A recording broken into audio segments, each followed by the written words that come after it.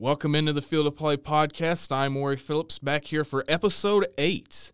First one here in about 2-ish weeks, maybe a little over 2 weeks actually.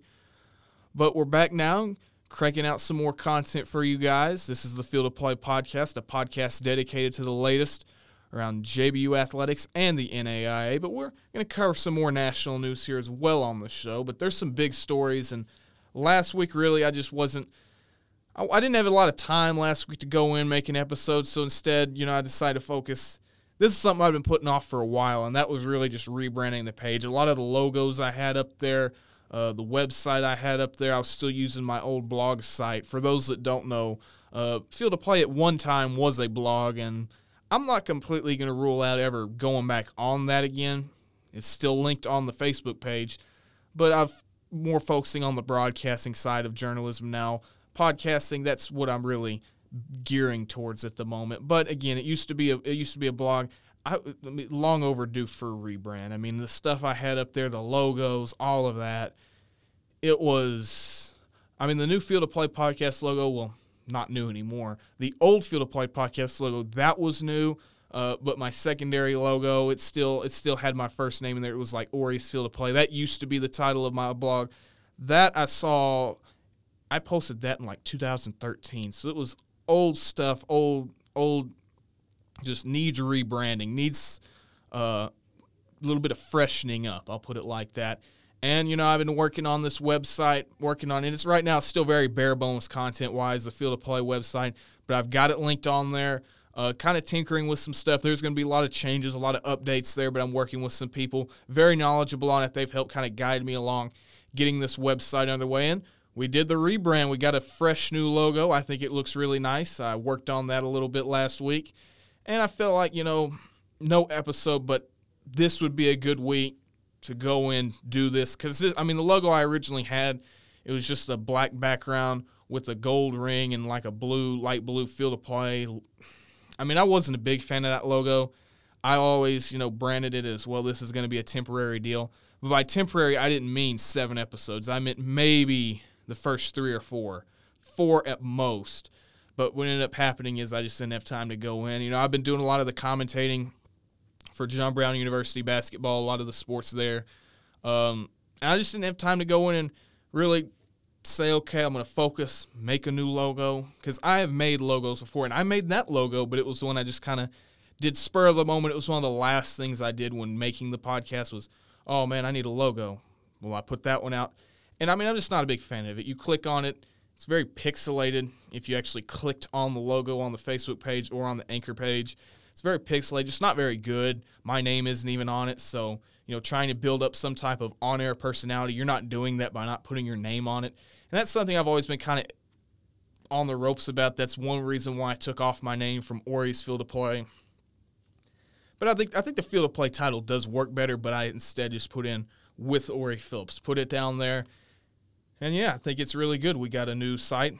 It's on the Facebook page. And over the last 2 weeks, we've had a lot of new fans, a lot of new followers, just a larger base of listeners. And I appreciate everybody following me on Facebook. That's the only page we have social media at right now. That could expand. I'm not really just a big social media person, but it could expand. But I think, nearly doubled our followers just off that rebrand alone. And I don't know if that's the sole reason why. But I still think it went really well. I showed it to people, showed it off, and it got a lot of positive reviews, so I really like where it's at. And I think overall it went well, so I'll take that. Didn't have an episode, though, last week, so this is, for a lot of the newer fans, this may very well be the first episode they're hearing, first episode they're listening to. So if you're new to the Field of Play podcast, I welcome you in. Again, we cover a lot of national news, but also local, especially John Brown University, the Golden Eagles, their athletics programs, and the NAIA. It's where John Brown plays in. It's where they compete. Now, they may have a couple games a year against some NCAA opponents, but that's where they play. And so I cover a lot of the stuff that goes on in their conference, the Sooner Athletic Conference, and I cover what goes on around the league, especially with their national tournament coming up in Kansas City. The John Brown men are 99% sure going to be playing in that, barring just something incredible, just miraculous, just whatever big word you can use to describe it. It would take something huge for a 27-win team as of right now to just completely miss it. So, you know, I'm going to start covering that national tournament a little more as we get closer. Now, that's still about 2-3 weeks off. So I'm not going to make it a big focus of this episode, especially since the conference tournament for SAC play is still going on right now. They're going to play the semifinals on the 6th. This episode is going out on the 5th. So we'll kind of aim to preview that. We'll also talk some national news. Another reason why I just didn't go into a podcast episode last week is wasn't that much to talk about. I mean, a lot of the stuff that was up still was topics I've already spoken on many times before. I mean, Tom Brady, is he going to go leave the Patriots? Is he going to go to the 49ers, the Cowboys? Name a team. Is he going to leave? Is he going to go? I mean, I've talked about that probably 4 times. Houston Astros, people don't like him. I know. They don't like him. They sign-stealing scandal. You got fans jeering him at the spring training games. You know, I almost said training camps. It might as well be a training camp, but yeah, but I've spoken on that many a time as well, Houston Astros. So, I mean, if I had done an episode last week, it wouldn't have been very good. It would just been me rehashing for another 45 minutes the same stuff, and it'd just be me saying, oh, well, the Astros, it's a bad look for baseball. It's a bad look, and really, I mean, they brought it on themselves, but Dusty Baker, the new manager, I mean, that's a good hire for them because it gives them respect. I mean, I said all that at least twice. And then the Brady deal, oh, well, I don't think it's very ideal for Tom Brady to go move across the country and go leave the Patriots, leave the system. All that. I've said that probably more than twice. So, I mean, and new news is coming out. It's starting to look a lot like Brady might end up going to the 49ers, which I will only believe it when I see it. I mean, he's been there for so long. The Patriots, I should say. He's been there for so long. It's just, again, I'll believe it when I see it. I'll believe it. I'll believe he is leaving his team of so many years, so many Super Bowls, just a huge run, a team he's built all that with.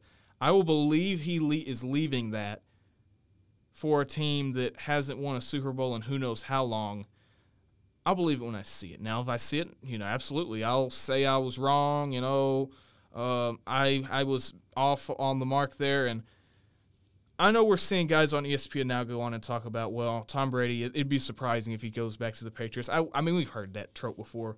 We've heard that. We've heard people say it'd be surprising if Kawhi Leonard went to the Clippers. Well, look what happened. I remember specifically, actually, back around the June, a little after the NBA Finals, people were saying, well, the Clippers, they're not in play for Kawhi. They're absolutely not. It's either the Lakers or the Raptors. He's going to stay with the Raptors or he's going to L.A., to go play for the Lakers and join LeBron. Well, what ended up happening? He ended up going to the Clippers.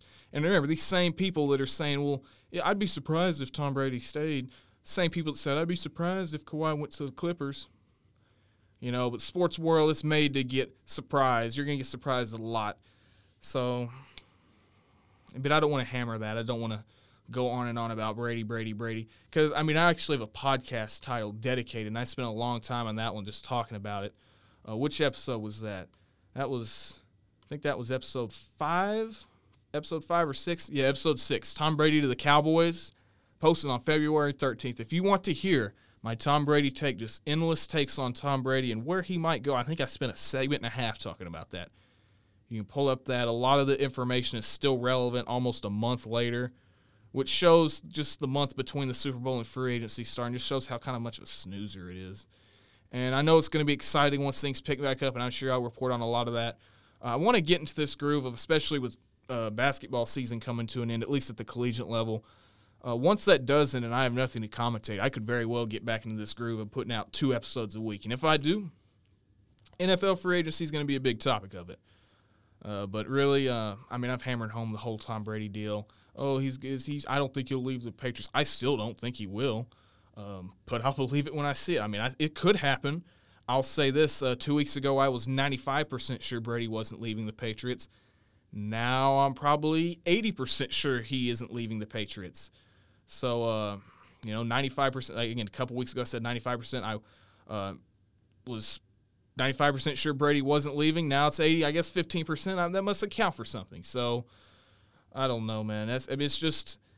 I mean, that's the top story right now on ESPN. Top headlines. Brady unsure of future heading into free agency. How many times have we seen that? How many times have we seen that headline? And then number 2, Joe Burrow. please don't compare me to Tom Brady. I mean, and I knew Brady was going to dominate, and I don't blame anybody for that, but it's the same stuff we've heard, and that's a big reason why I didn't make an episode last week, because I'd have just been rehashing stuff I'd said in episodes 4, because the Burrow deal, is he going to ditch the Bengals? That was still pretty relevant. Episode 5, that was a JBU Sooner Athletic Conference recap, so that one wouldn't have been the same, but Brady to the Cowboys, same stuff. Now, Brady to the Cowboys has quietened down, especially since they're talking about possibility of a Dak Prescott extension. But then you go back up. Then you see episode 7. I talk more about NFL free agency, if I'm not mistaken. But Houston Astros, that was the title. That was the top headline. Should the Astros lose World Series title? That was the top headline.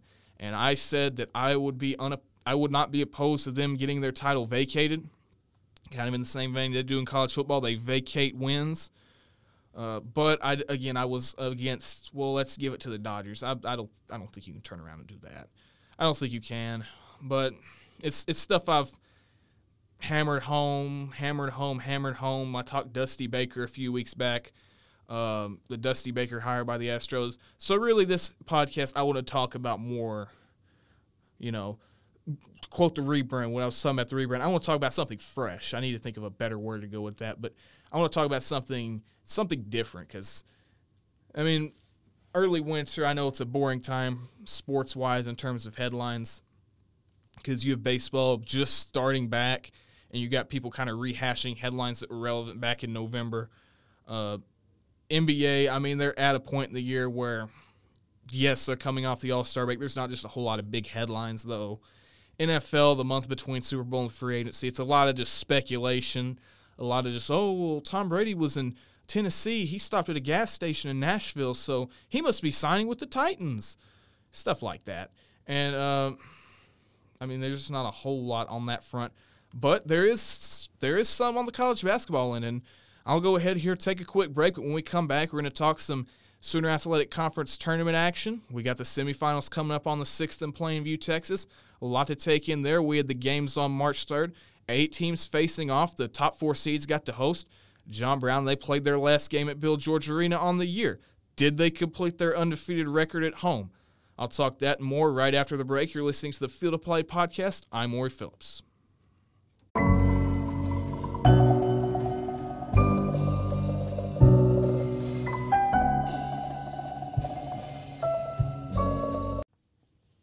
The views, comments, or opinions expressed in this podcast are those of their respective contributors alone.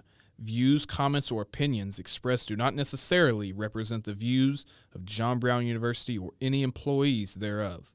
John Brown University is not responsible for any errors, omissions, or accuracy of the content and disclaims any and all liability for the content of this podcast and comments written by any contributors, viewers, or listeners.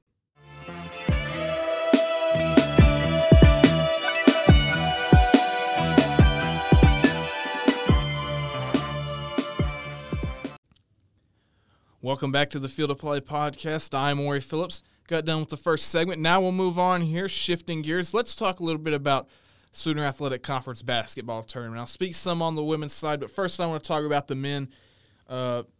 Again, as you may know, I've said it in the past, out of the 11 teams in the conference, the top 8, they go to the conference tournament. And in the quarterfinals, the top 4 seeds host their games. After that, semifinals and the finals played at a site predetermined and picked a couple years ago. John Brown hosted, I think last year, Oklahoma City hosted, if I'm not mistaken. I could be wrong on that. Let me look actually for a second here. Yeah, Oklahoma City, I think they hosted it. Well, one of them did. The men did last year, the women didn't. But this year they're hosting it in Plainview, Texas.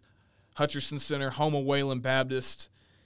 They're going to host it this year, John Brown not. So in terms of visual, like television-style broadcast for JBU this year, I think I'm done. Now, if they go to Kansas City, which I'm 99% sure they will, that could change some things. I may be going down, or up to Kansas City, I should say, in broadcasting. But if once I know for 100% certain, I will spread the word on here. But first, let's talk about the games that happened on March 3rd. On Tuesday night, 4 games took place. You had number 1 Mid-America Christian against number 8 Southwestern Christian.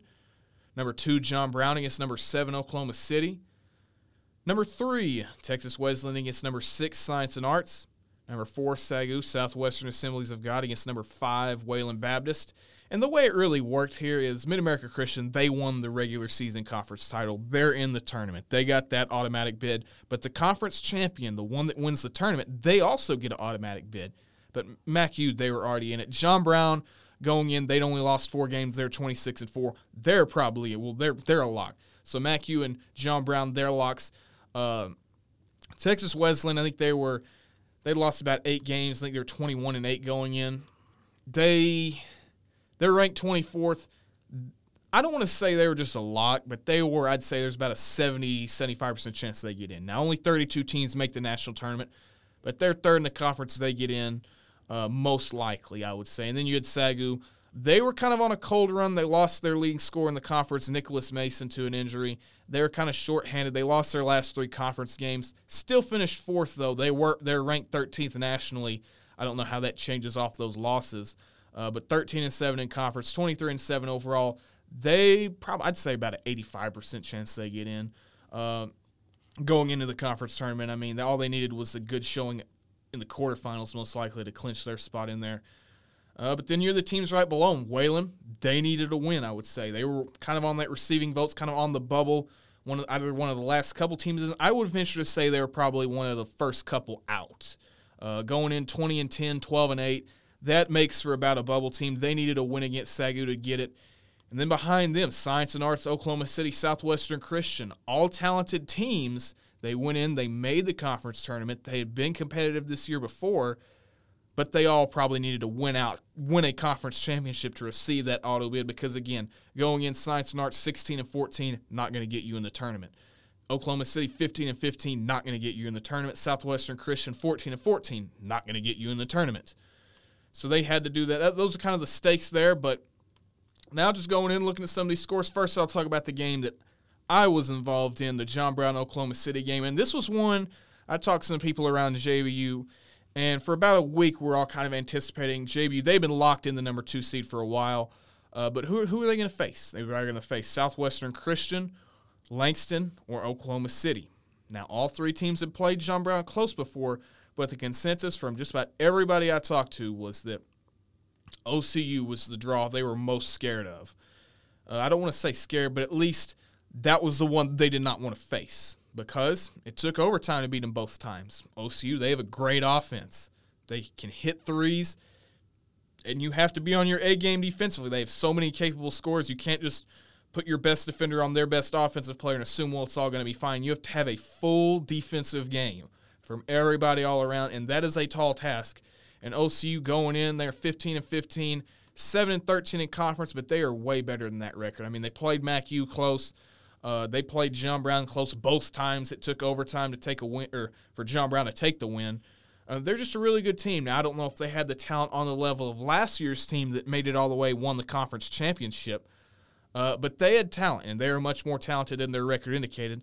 But John Brown, I mean, going out, there's a lot of concern over, will they have the slow starts? And I'm not going to lie to you, they have had some slow starts over these last few weeks. And the big thing I said on the broadcast, they got to play 40 minutes of basketball.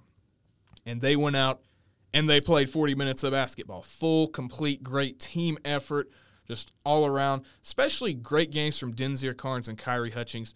Carnes, one of their big men, but he has a long-range shooting game that I've said before, I don't feel like a lot of defenses in the Sooner Athletic Conference are overall just really respecting. It's allowed him to be really just a deadly threat anywhere on the court when he has the ball. He had a great game. 26 points, led the way for John Brown. Kyrie Hutchings right behind him. He had 17. Hutchings, he went out. He shot 5 for 10 from deep, 6 for 12 from the floor.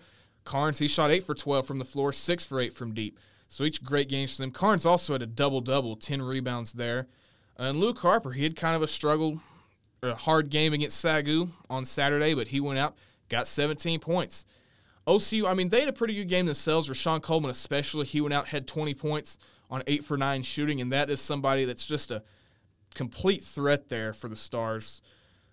But they didn't get as much of a supporting cast involved. Eddie Smith had a nice game. But really, John Brown, they were the dominant team from the get-go. They went out and they took the win 80-65.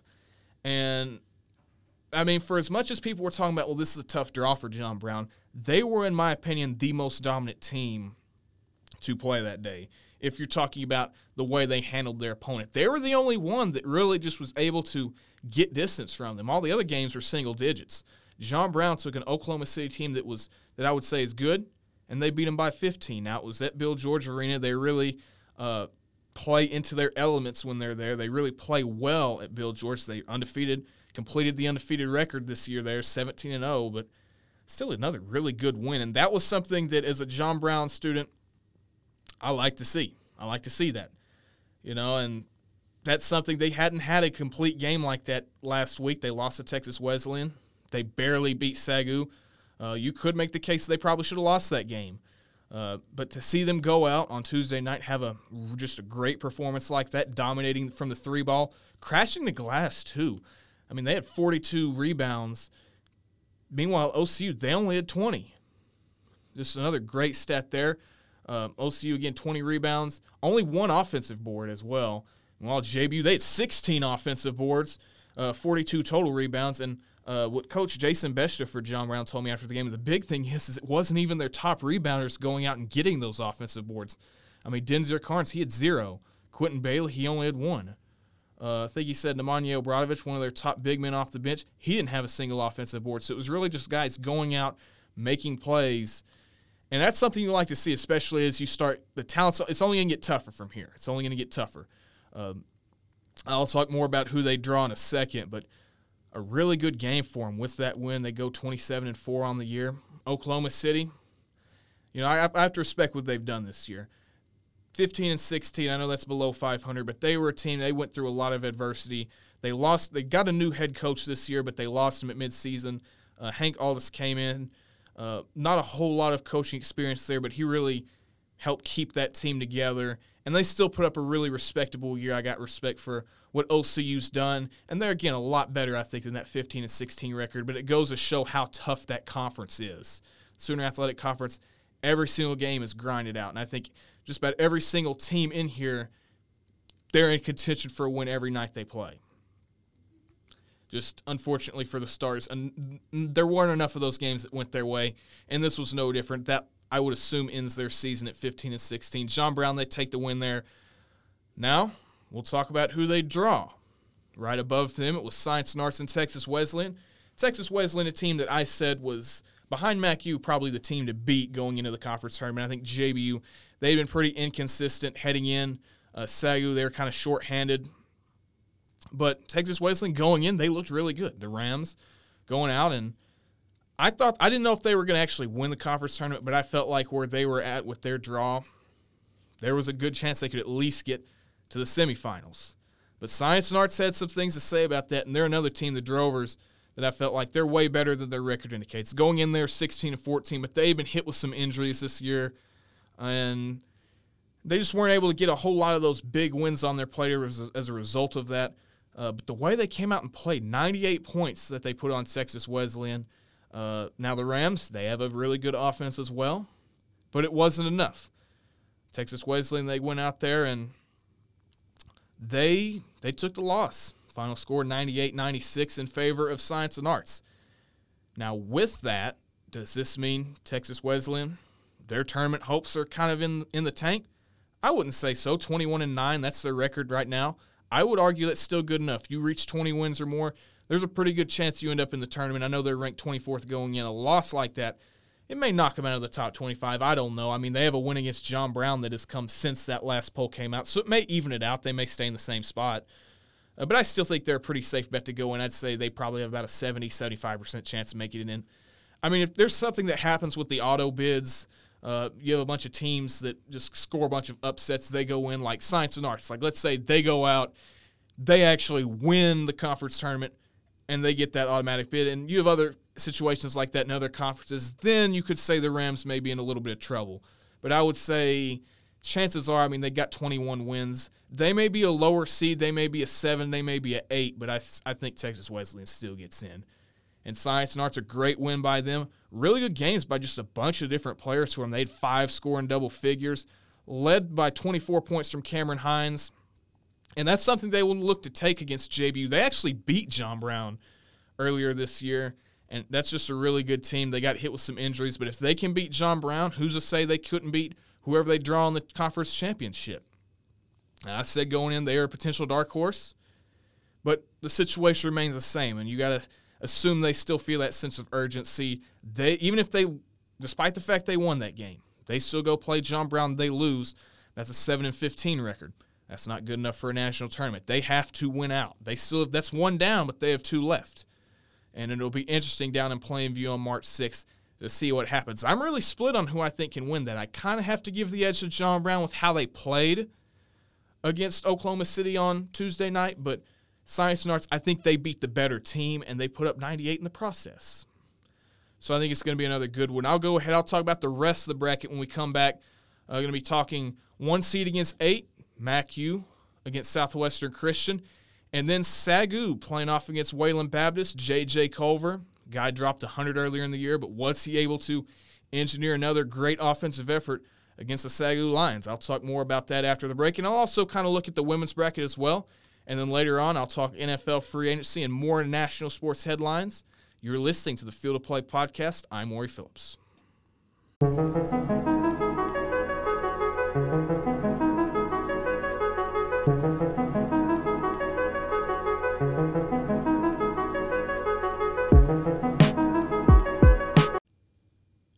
Welcome back to the Field of Play podcast. Resuming, kind of building off of the last segment here, just talking more about Sooner Athletic Conference Tournament. In the last segment here, we talked about John Brown against Oklahoma City and then Science and Arts against Texas Wesleyan. JBU, they took their third win of the year against the Stars. They won that one 80-65. They'll advance to play Science and Arts, the 6th seed. They pulled the upset against Texas Wesleyan, got the win, a high-scoring one there. 98-96 was the final. That's going to be another really good one. They'll be playing on March 6th, Friday, March 6th. That game's going to tip off at 8. Now we'll shift gears here to talk more about the conference tournament, but we'll talk about the top of the bracket here. Number 1, MACU against number 8, Southwestern Christian. The Mid-America Christian Evangels looking to go in, take a win. They're going in were the team to beat in my mind. And this one was closer than I thought it would be, but Mid-America Christian, they were able to pull out the victory. And another really good team performance offensively in my mind. They shot over 50% from the field. They had 5 players scoring in double figures, 3 that had at least 16 points.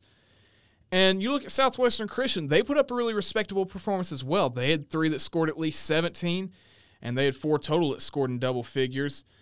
But again, MACU is just so hard to stop, and they were able to take the win in this one. The final, it was 89-82. They got the win by 7, and this was one I wasn't really able to monitor much because they tipped off a full 45 minutes later than all the others, so we weren't really able to provide many score updates for that one. But it was pretty close, it appears. I don't know if it was just nail-biter finish. I haven't really gotten a chance to go back and watch that one. But MACU, they do take the win. Only lost 1 game on the year, and that was to JBU at Bill George Arena. But now they go in. Who do they play, though? Number 4, Southwestern Assemblies of God, otherwise known as SAGU, playing off against Wayland Baptist. This one on paper had the potential to be really good. Both the teams have the 2 leading scorers. SAGU, they have Nicholas Mason. He is the leading scorer in the conference, but right behind him is J.J. Culver, brother of Jarrett Culver, who plays in the NBA. J.J., he actually went out earlier this year, scored 100 points in a non-conference game, I should say. Kind of follow my words there. But J.J. Culver, second leading scorer in the conference. But SAGU, they held him in check. He only had 11 points in that one on 4 for 12 shooting. Now, he was 3 for 4 from three-point range, but really, they took him out of the game now. Jack Nobles hit a really good one there for the Pioneers of Wayland Baptist. He had 19 points leading the way. SAGU, 27 points behind Kenton Williams, who really stepped up in the absence of Nicholas Mason. But this was a close one. Another one we're very actively monitoring because even though John Brown, they would not play exactly the winner of this one unless that team made the finals. They'd only meet up in the finals. This was still a really big one, and I felt like it could go either way. I kind of gave Wayland Baptist the edge in this one, considering SAGU, they've been playing shorthanded. They did not have a healthy roster going into the tournament, and they, as a result, were not playing their best basketball. They had lost their previous 3 conference games going in, and that, without a doubt, will stand to hurt their seeding unless they can go win out whereas going into the last couple weeks of the regular season, they looked like a potential 3-4 seed. Going in now, 7 losses, they look more along the lines of, maybe a 5-6 possibly. And I'm not saying this entirely helps them. They did take the win, though, 74-72. But really, this is one win that they need to get. This is one they needed. Because, again, if they had lost, I don't think it would have put their tournament hopes in jeopardy because, again, they did reach the 20 wins, single-digit losses. Wayland needed a win here more than Sagu. But if you're talking about national seeding, this was a game that the Lions did need to win. Now, Wayland on the tournament bubble, they did get to 20 wins this year, but ultimately, is it enough? Looking at what I've heard, looking at what I've read, it seems like they'd probably be one of the first couple of teams out, and a first-round exit in the conference tournament does not help that. They're 20-11. That's bubble status. It depends. I would assume it depends on who gets the auto bids. It depends. If you see a bunch of MACU teams, a bunch of teams ahead of them getting auto bids or regular season conference title teams going off and winning those conference tournaments, then Wayland probably sneaks in. But if you have teams like Science and Arts going off, stealing auto bids, just taking those up, they would pass up Wayland. And it's a bad spot to be in because now for the next week they're practically left wondering, well, where do we go? What goes from here? Is our season over? And I would say my leanings here are that it probably is. I'm going to say there's probably a 40% chance they get in, 60% they don't, because I think if you looked at the top 25, they were receiving votes, but 32 teams make it to Kansas City, and I think Wayland, they were 33rd or 34th in the overall rankings, if I'm not mistaken, just based off of the receiving votes. Now, this is a team they played really well at certain points of the year. They had a really good home record, for example, 11-4 at their place, but there were times where they were just ice cold. And, again, another situation with them, J.J. Culver, if you were able to cover him like Sagu was able to, then you're in a good spot to go off and win the game. And Sagu, they managed to get that one. And, again, that's a win they needed. With that 23-7 on the year, 13-7, I don't think their NAIA tournament spot was ever in jeopardy, but that, I think, clinches things. But they have a tall task against Mid-America Christian. That's one that, MACU, they're the team to beat right now. They are legitimately the team to beat. And I think it's going to be a hard one. I think it's going to be a hard one there for Sagu. MACU, they're just so tough. And Sagu actually almost beat them when Mid-America Christian came to their place a couple weeks back. They should have beat them because what ended up happening is they got it down to the last couple of seconds. Sagu was ahead, and MACU was just left heaving up a three, and they fouled the MACU player. He went to the line, sunk all 3 of his free throws, and they got the win. But that's a game Sagu they should have had. If they had not fouled, they would have won the game. They would have scored the upset. So, this is one I think if they have a healthy roster, they will be able to go in and have a good shot at it. But I think MACU, they're just so hard to beat. And, 17-0 at home, perfect home record. Only loss was on the road to John Brown back when JBU was really hitting their stride. And that's not to say they aren't now, but that was with late January. They're playing their best basketball of the year, and I think they could still. I think they could still best that, but they're facing a red-hot JBU team at that point. And MACU, I think they're just at this point they're practically unstoppable. They've had some close calls, but they could very well be the favorite to go to Kansas City and win it all. It's going to be interesting to see what happens there. Sagu, though, they could use another win, help their case. It helps their seeding. And MACU, I think even if they lose before they get to the conference championship, they're likely a 1 seed. But who doesn't want to go out and win a conference championship? Because even if they lost, they'd be 30-2. That's still probably 1 seed. But everybody wants to go out and they win a conference championship. So there's still some stakes on the line there. Then you look at John Brown and Science and Arts. That's one. Could be anybody's ball game. I think you talk about some matchups there. I think Science and Arts, they have some very intimidating matchups against John Brown, some that they stack up well at. And that's something that the middle to lower half of the conference, really a lot of them just didn't stack up well matchup-wise. Science and Arts does.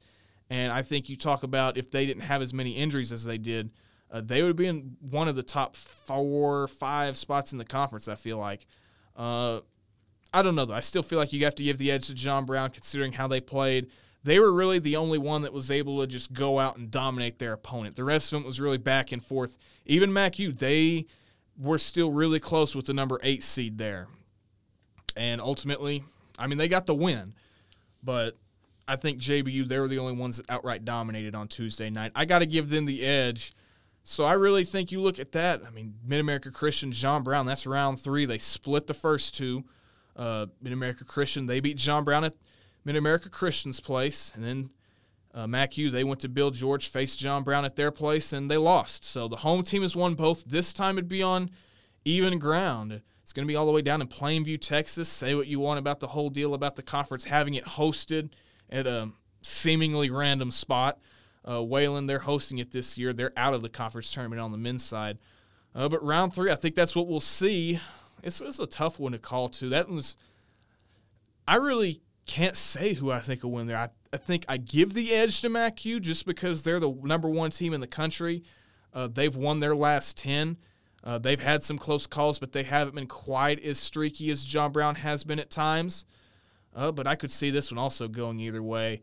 But if you're asking me about my semifinals picks, I'm going to have to say John Brown, they beat Science and Arts by a couple. And I think Mid-America Christian and Sagu, they may play it close early, but I think MACU is going to be able to go out, get a little bit of separation there, and they should be able to win this one. I don't think it'll be a blowout, but I do think it'll be by double digits. I think MACU, the Evangelists, they go on to the finals, as does John Brown for round 3. We'll see what happens there. I think you got to give the edge to MACU based off how they've played over the last month or so since they lost to John Brown. And they haven't just played great basketball, but they have played better than the Golden Eagles, I would say. I think you have to give them the edge, but it could go either way. It would not shock me at all if John Brown went down, shot the lights out there, 3-pointers just flying everywhere, and they take a conference title. Neither would shock me. So kind of my spiel there, kind of the recap of what happened the other night, Sooner Athletic Conference quarterfinals. Great seasons by Oklahoma City, Southwestern Christian. Just wasn't enough. I don't think it'll be enough to go in and get an NAIA national tournament spot. But Science and Arts, season isn't over yet for them. They do probably need to win their last 2, win the conference championship, get one of those automatic bids. And Wayland, with their loss, I mean, they're just as much on the bubble as a lot of these teams out there. And really, it's all going to go down to what happens on the selection show. I think that's on March 11th. So that's the date to mark down on your calendar if you're a Wayland Baptist fan. I would lean that they're probably out, but you never know. Shocking things can happen, and it would not surprise me just too badly if the Pioneers made it in because they have a good offense, a lot of draw, especially with J.J. Culver, and they've shown they can beat some top competition before in the preseason. A lot of people had them as the conference favorites, including myself. I said they'd win the conference championship. So there's some appeal there with them. It'll just be interesting to see what happens, but I think Mid-America Christian, John Brown, Sagu, Science and Arts still left. I think personally MACU and John Brown get a round 3 in the conference tournament finals, but we'll see. Anyway, that will do it for this segment. We'll come back here, talk some women's action in the Sooner Athletic Conference tournament. We'll kind of talk on that a little bit. Then I'll come back later on, talk some NFL free agency as well as some other national news around the sports world. You're listening to the Field of Play podcast. I'm Orry Phillips.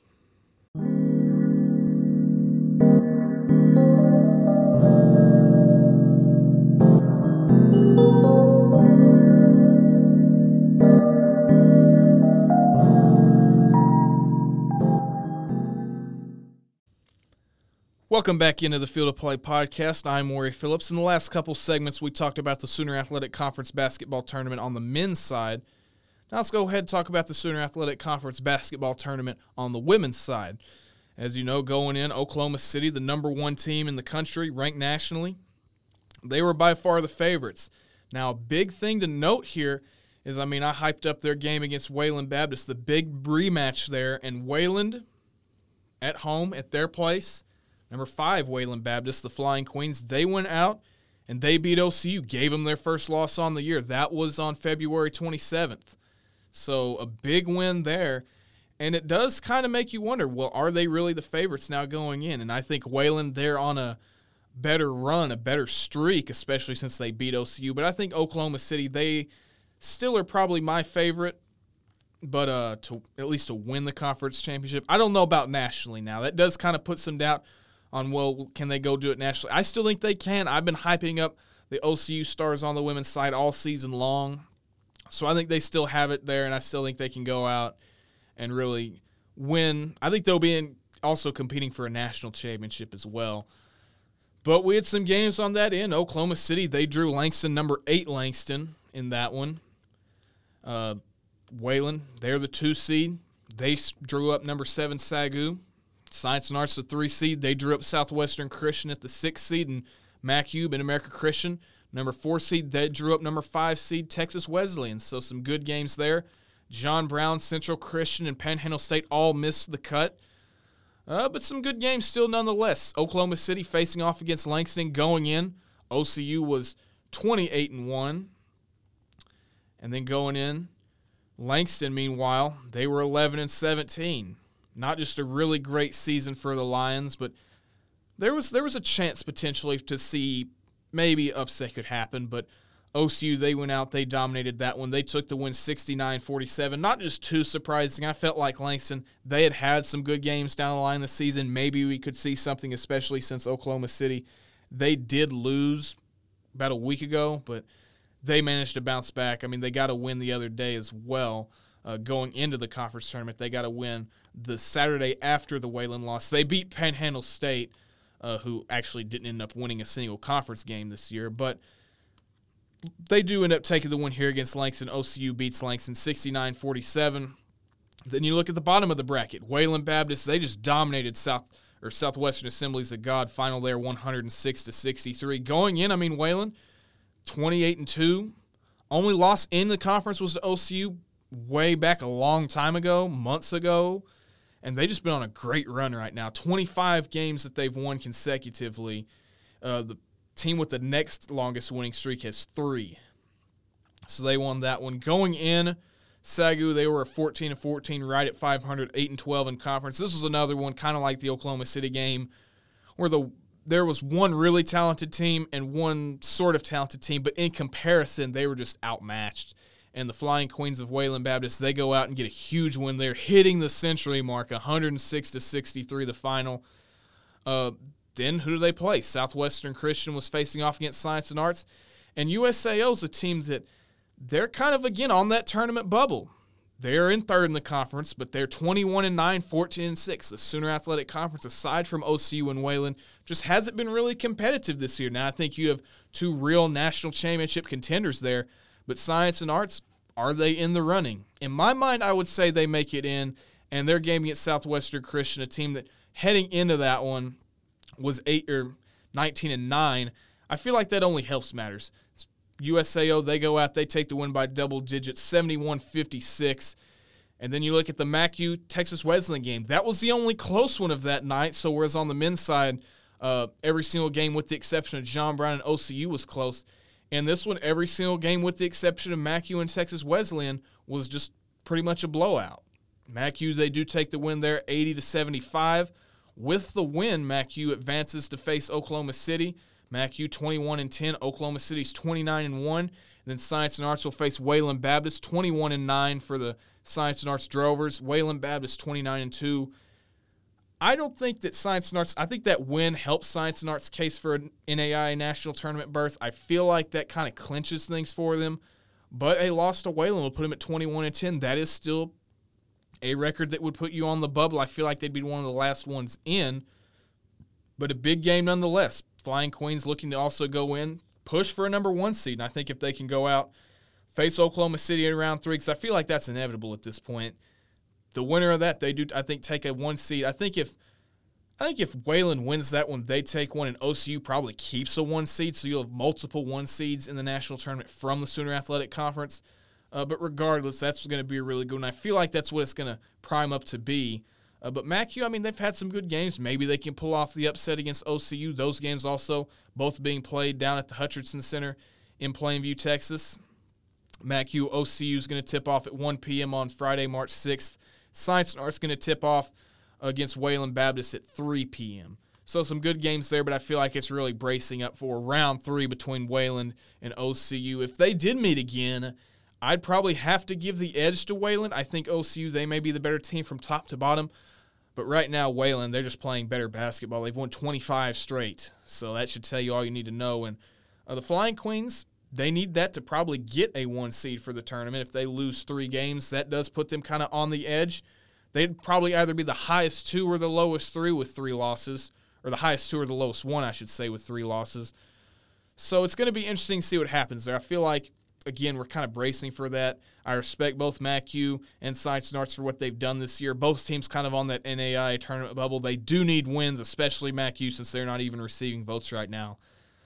But by far the 2 most talented teams, Oklahoma City and Wayland, we're going to get around 3 there, I feel like. And I think Wayland comes out and they win it just off the strength of what they've been doing lately. I think you look at OCU, they may be the better team on paper, but Wayland, their offense is just on fire. I mean, they hit the century mark against SAGU, and it wasn't even close there.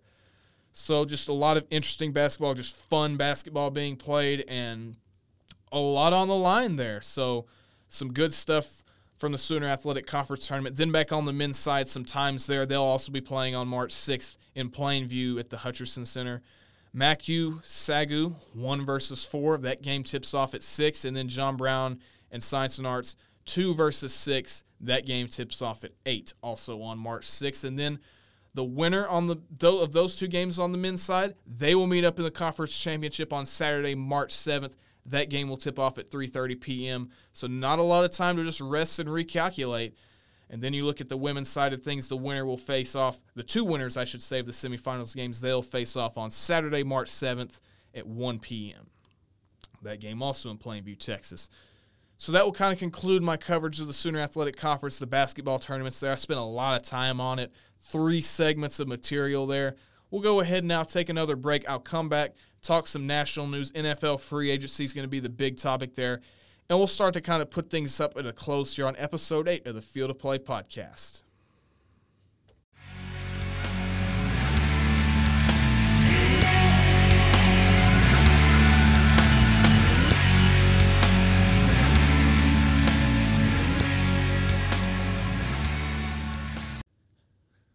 Welcome back into the Field of Play podcast. I'm Orry Phillips. Now we'll kind of shift gears here, talk some more national news. Talked a little bit about it in the very first start of the show, start of that segment or whatever. Talked about Tom Brady, about how I was kind of getting tired of the whole just parade about, where's he going to go, and just a lot of speculation. It's really just getting old at this point. I have talked about it on probably half of these episodes before. And I'm really just going to kind of steer clear of that. I've made my opinions known about the whole Tom Brady ordeal, about how I don't really think it would be very ideal for him to go off and sign with somebody else, move across the country. I mean, all that good stuff. If you want to hear my views on that, again, as I said, feel free. Feel just completely free to go up, pull up Episode 6, Field of Play Episode 6. You can get it on all those major streaming platforms. Actually, I got a big announcement regarding some of that now on Apple Podcasts. Wasn't made immediately known to be on Anchor, but I was getting a lot of plays from there. Look up Apple Podcasts right there, Field of Play. It's there, Episode 6, Tom Brady to the Cowboys.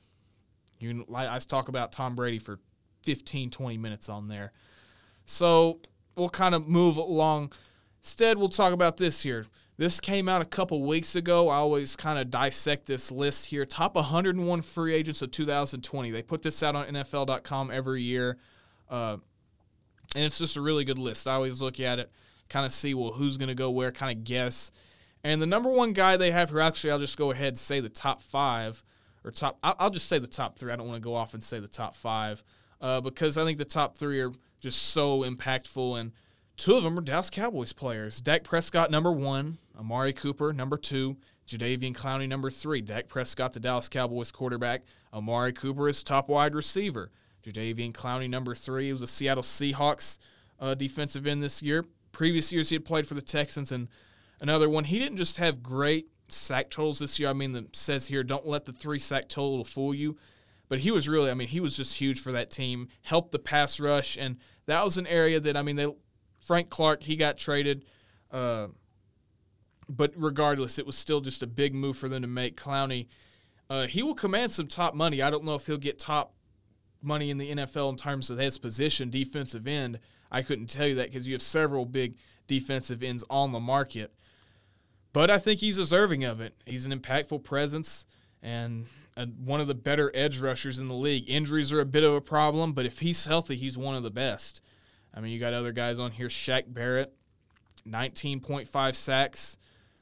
Justin Simmons, the safety, Ryan Tannehill, he's number 7 here, and that's a bit of a kind of a bit of a surprise, as for years and years he played for the Miami Dolphins, was really just kind of mediocre.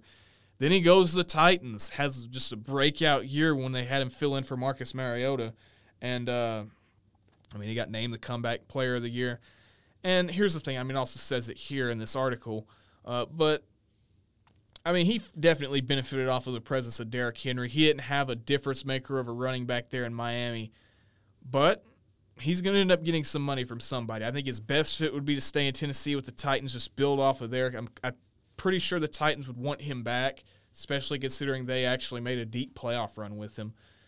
But then you have after him Byron Jones, the corner, and that's the big thing here is the Cowboys, they have 3 top-tier free agents here. Dak Prescott, Amari Cooper, and Byron Jones. You assume they're going to keep Dak Prescott, so then it just leaves it between Amari and Byron Jones. Who's the odd man out? In my opinion, this is really tough because there are points against both of these guys. Amari Cooper, he's had a couple really good seasons with the Cowboys, but there's no doubt a lot of his statistics, his stats are padded by games against really bad defenses.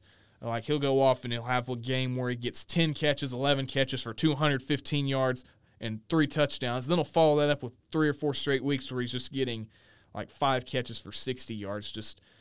That's something he's very inconsistent for a number 1 receiver. And I've talked to some people, they say, well, he's a really good 2, but not a very good 1. And I've talked to some people that say he's one of the 5 best receivers in the league. And I don't agree with either part of that. I don't agree with either side there. I think he's a good number 1, but he's very streaky. He's too streaky. But I don't know. Byron Jones, the big criticism about him is he's drawn some easy matchups, but he's just an athlete. He started his career at safety. Last couple years, he became a corner, and he's had some really good games. Now, I know some people criticize him, say, well, he's drawn easy matchups. Like sometimes they'd line him up on tight ends, and if you're a really athletic corner or safety, a lot of times, especially most teams in the league, don't really make use of tight ends in pass-catching scenarios.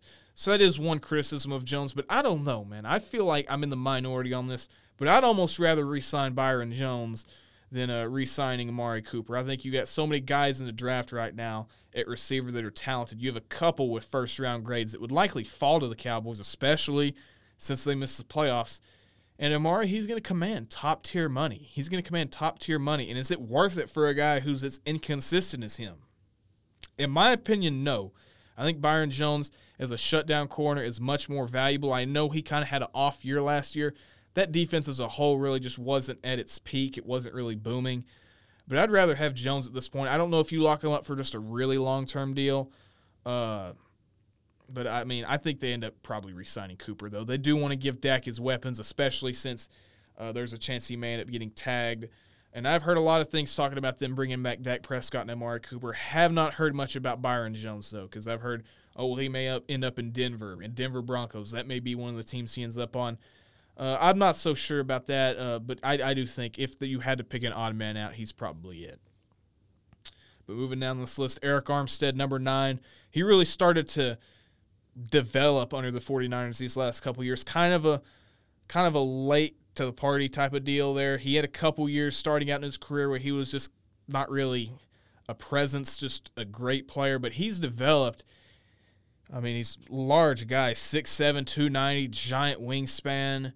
I don't know. There's a chance he may end up getting franchise tagged by the 49ers, but he's developed into a really good defensive end. A.J. Green, he's number 12 on the list.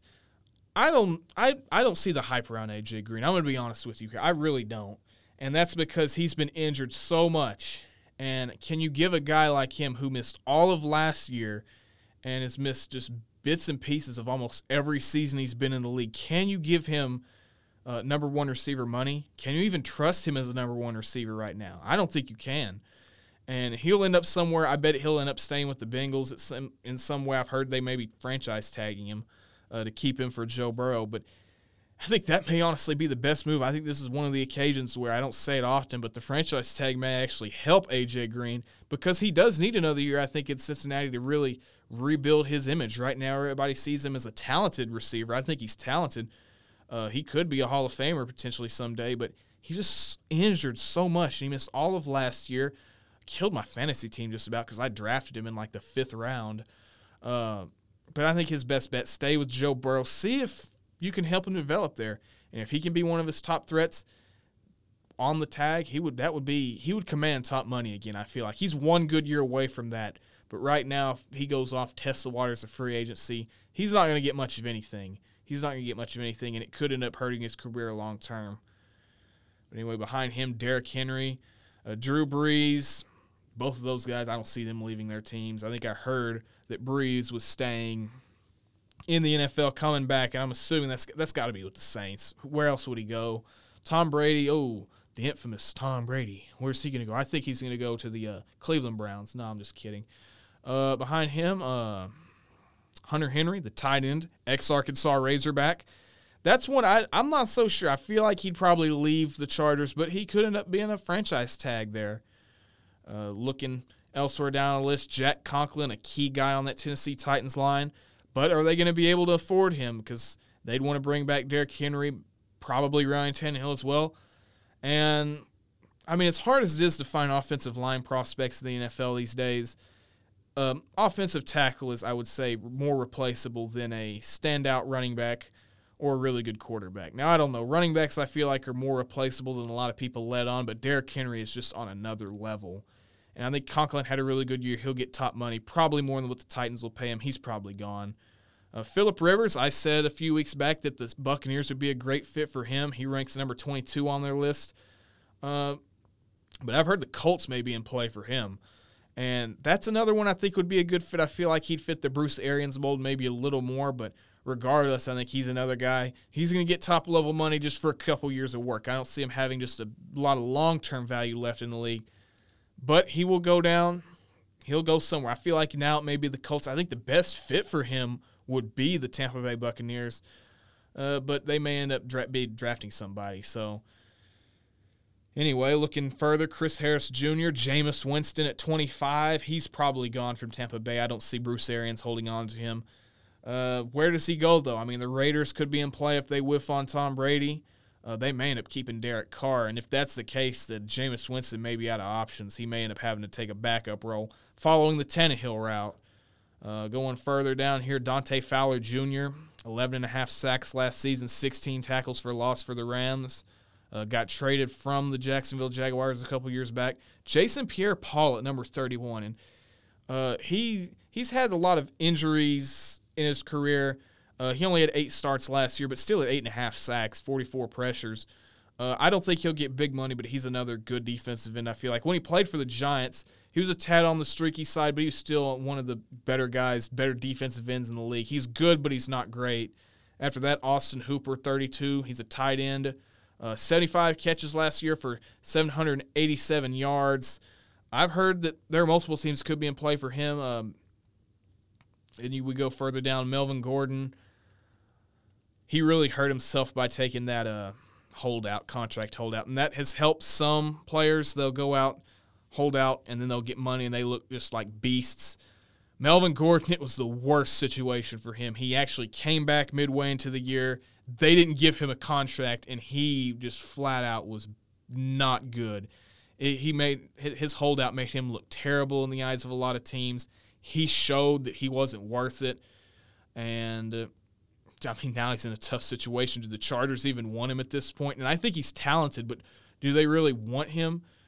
I mean, he's got really good short yardage power. He's an explosive back, but he's not just really good. He's not elite, and it's not going to warrant Ezekiel Elliott money, though that may be what he ends up trying to get.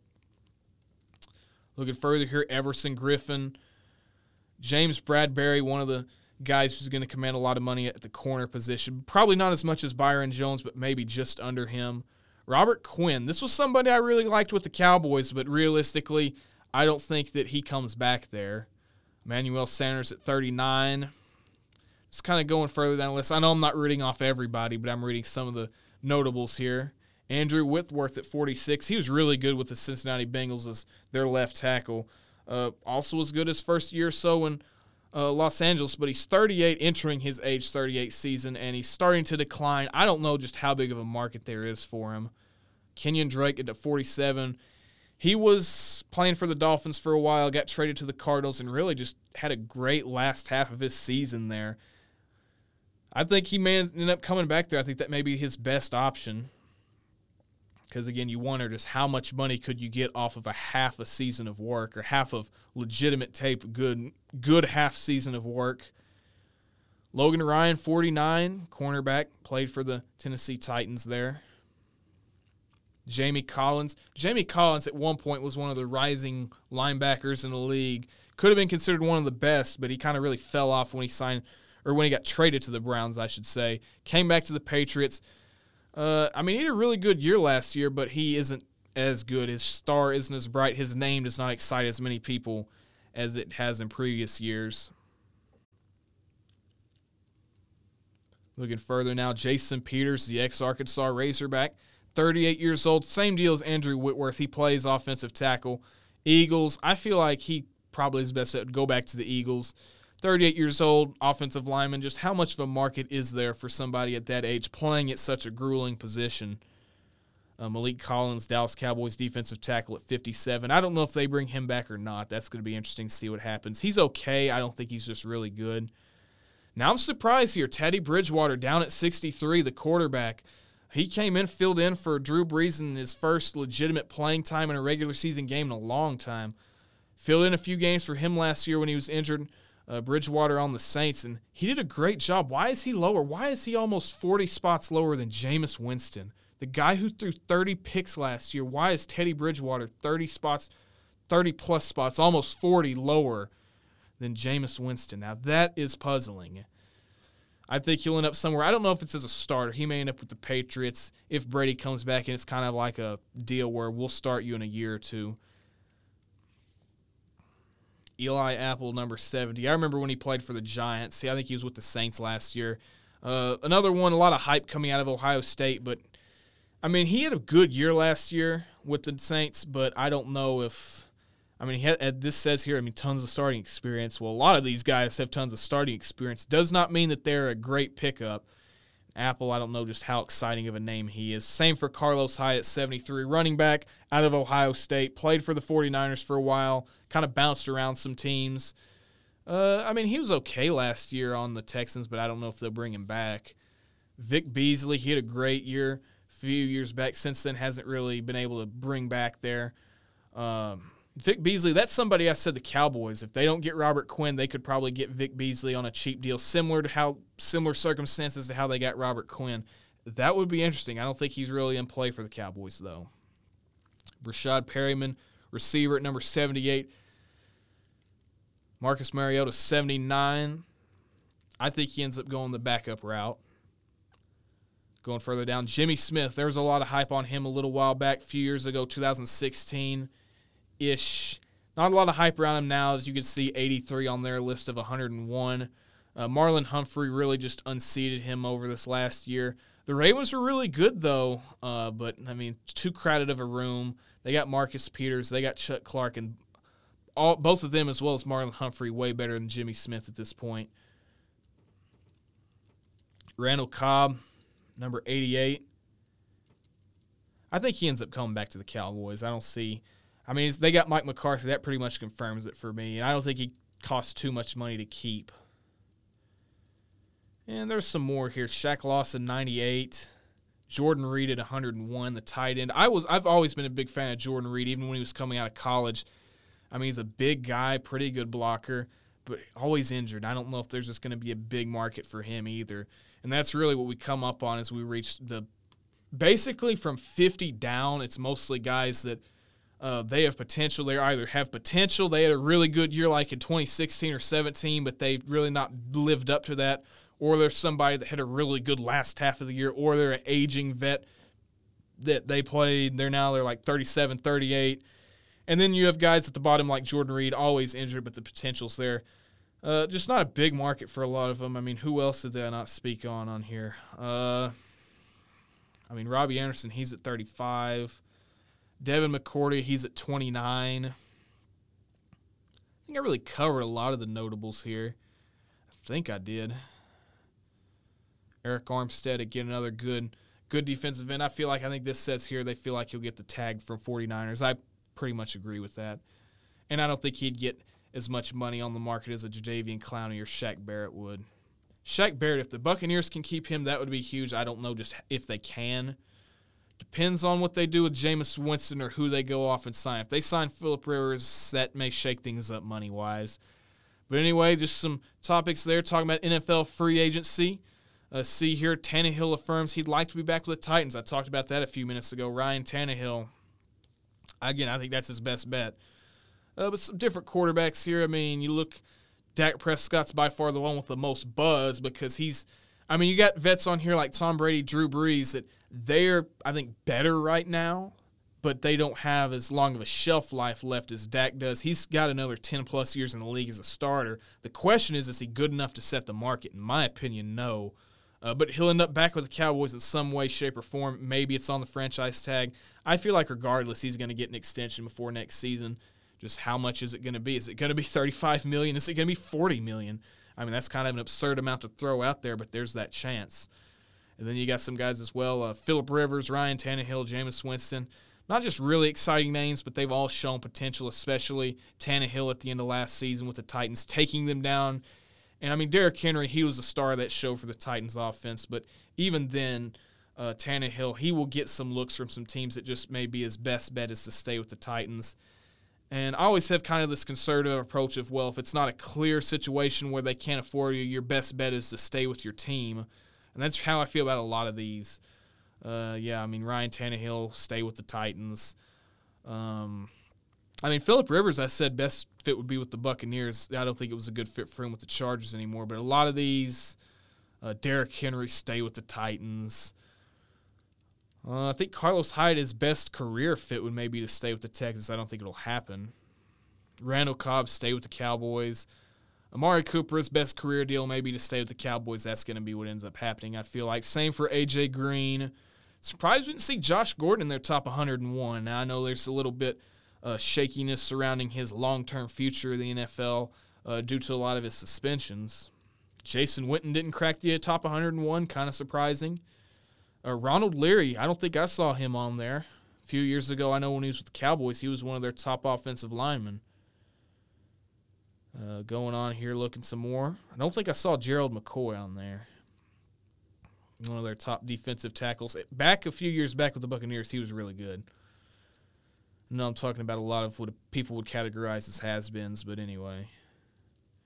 So, yeah, that kind of just does it there. You got some restricted free agents as well. Saints quarterback Taysom Hill may be the biggest one among them. Austin Eckler, the Chargers running back, also he overtook Melvin Gordon. It's just some NFL free agency news there, just kind of going down, giving my takes on a lot of that. This was an article I'd wanted to kind of dissect a little bit in an episode possibly last week, but I didn't feel like we could devote a full episode to one article because this was literally the one article I read sports-wise last week that was anywhere near interesting and anywhere near I can actually speak on this. Because, again, a lot of it was just, Tom Brady, Joe Burrow, does he really want to go to the Bengals? Well, I don't think it's his choice. If they pick him number one, then I guess he can really hurt his draft stock or hurt his stock in the eyes of other teams by saying, I don't want to go, but it's the same deal. Joe Burrow, Tom Brady, Joe Burrow, Tom Brady. And then the big collide together on ESPN. One of their top headlines today is Joe Burrow saying, please don't compare me to Tom Brady. So it's like the big just collide, the big meetup. It's like all the Marvel movies, the big Marvel movies, they finally meet up in Avengers. Well, Brady and Burrow stealing all the headlines. They finally meet up. Here, headline, Joe Burrow, please don't compare me to Tom Brady. Do they discuss the Bengals in this? Do they talk about how he doesn't want to go to the Bengals? I'm not going to read through this, but hell, he's projected first overall to the Bengals. Surprise, surprise. So, yeah, a lot of this ESPN coverage is really just – that site has been boring for weeks. And just not a lot to talk about there. I started to hit up more NFL.com, NBA.com, all that. But anyway, we'll go ahead here, take a quick break. I'll come back, close things off on Episode 8 of the Field of Podcast. You're tuned in to the Field of Play Podcast. I'm Orry Phillips, and we'll be right back.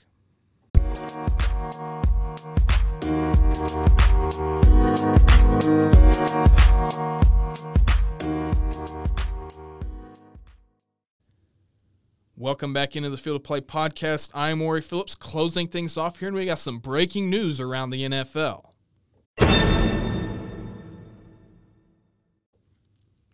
Anyway, we got a trade here reported on ESPN, kind of refreshing the timeline. Trade happening in the NFL, and I don't know how highly you view offensive linemen and their importance to the game of football. I personally view them in high esteem. But this is a big move. A couple of Pro Bowl offensive linemen moving places here. The Carolina Panthers are trading Pro Bowl offensive lineman Trey Turner to the Los Angeles Chargers for Russell Okung, who will be going from the Chargers to the Carolina Panthers. Trey Turner, a guard who has been selected to 5 straight Pro Bowls, signed through the 2021 season, scheduled to earn a base salaries of $8.5 million and $11 million over the next 2 seasons, but he did want a new deal. Probably going to cost a lot more than $11 million, or even the base salary of $13 million that Russell Okung's getting paid, and ultimately, as a result, Turner gets traded. And I think the winner of this, honestly, has to be the Chargers if they're willing to keep him around long term. I mean, Trey Turner, he's 26. He turns 26 on June 14th, so he has a lot of mileage left and a really good player. I mean, Okung, he's good as well. I think he's a bit on the decline. He's 32 in October, or he turned 32 in October, I should say. And he was with the Chargers for 3 seasons, but he wasn't just really great. He was okay. But I think the Panthers, the big thing here is they want to save money. I think right now they'd be paying more for Russell Okung, but they don't want to be strapped to an offensive lineman long term. And after this, he's got 1 year left on his contract. Base salary of $13 million. Chances are he's there for 1 year and then he's done. So, I mean, you're talking about short term, the winner of this trade, I'd say is probably – I'd still argue it's the Chargers because they'd be paying Trey Turner less. But the Panthers, they, I guess, don't want their salary cap dictated long-term by an offensive lineman. So in that case, you could chalk it up as maybe a win for them. But I don't know. Trey Turner, I mean, 5 straight Pro Bowls. He's a really talented guy, and I think the Chargers win this one. They get an upgrade at the offensive line. That's a position of need for them. It's been that way for the last 3 or 4 years, if not longer. And Turner, he's a really good player. So a big move there around the NFL. That will kind of close things off for the Field of Play podcast. And just want to close things off with some big news. Hope you enjoyed this episode. But we're now available on 7 streaming platforms. Right now, Anchor's telling me 6, but I saw that people were listening to my podcast on Apple Podcasts. Went and looked, searched it up. There you go. I'm on Apple Podcasts. So we got that there. 7 platforms: Anchor, Spotify, Breaker, Google Podcasts, Pocket Casts, Radio Public, and Apple Podcasts. Only 3 ones it says I'm not on yet are CastBox, Overcast, and Stitcher. It also says I'm not on Apple Podcasts, but as I said, I looked and I am on there. I don't know about the others. I could probably look and I may end up being on there, but I haven't looked into any of those 3. I also, I've had some people ask, what about YouTube? Am I still going to stream on YouTube, put it up on YouTube? I am not for now because we do not have a visual, like a video version of this podcast, and that is a video site. And just putting audio on there takes a lot of time. It was taking me 2 hours almost to put that stuff up and taking up a lot of storage on my computer. And really, I mean, there's a chance, and I've been talking to some people around JB, we're probably going to get a bigger podcast studio that would allow video cameras to come in and shoot me talking. And because right now I'm in a podcast studio where we don't have that. It's just a couple of mics. I mean, it's a good studio, no doubt. But if we expand, there's a chance this week I could go back to YouTube. But I'm not a big fan of that site, period. I like the streaming platforms more. I think they're more user-friendly, especially as a content creator. But, yeah, make sure you check me out. Anchor, Spotify, Breaker, Google Podcasts, Pocket Casts, Radio Public, Apple Podcasts. No matter where you're listening, I appreciate it. Hope you've enjoyed this episode. Make sure to check me out on Facebook at Field of Play. We got a new website up. Business is booming. And, again, the blog is still up as well. In case you want to go back read some of my stuff there, may get that back up and running as well. And for all the new fans, I hope you enjoy this episode. New followers again. I'd say my rebrand's worked out pretty well. And first episode in 2 weeks, I'd call it a success. So episode 8 of the Field of Podcast now concluded. I'll be back with a little more next week. May start doing 2 a week. Now, I don't know how it'll work before the JBU basketball season ends, but we'll kind of play it by ear, see what happens. I'd like to start doing 2 a week. I think I'll keep it 1 up until around April or so, but you may start getting multiple episodes a week from me. It's going to be an interesting development. But that will do it for this edition. I'll be back next week with some more content. And this has been the Field of Play podcast. I'm Orry Phillips, and thanks for listening.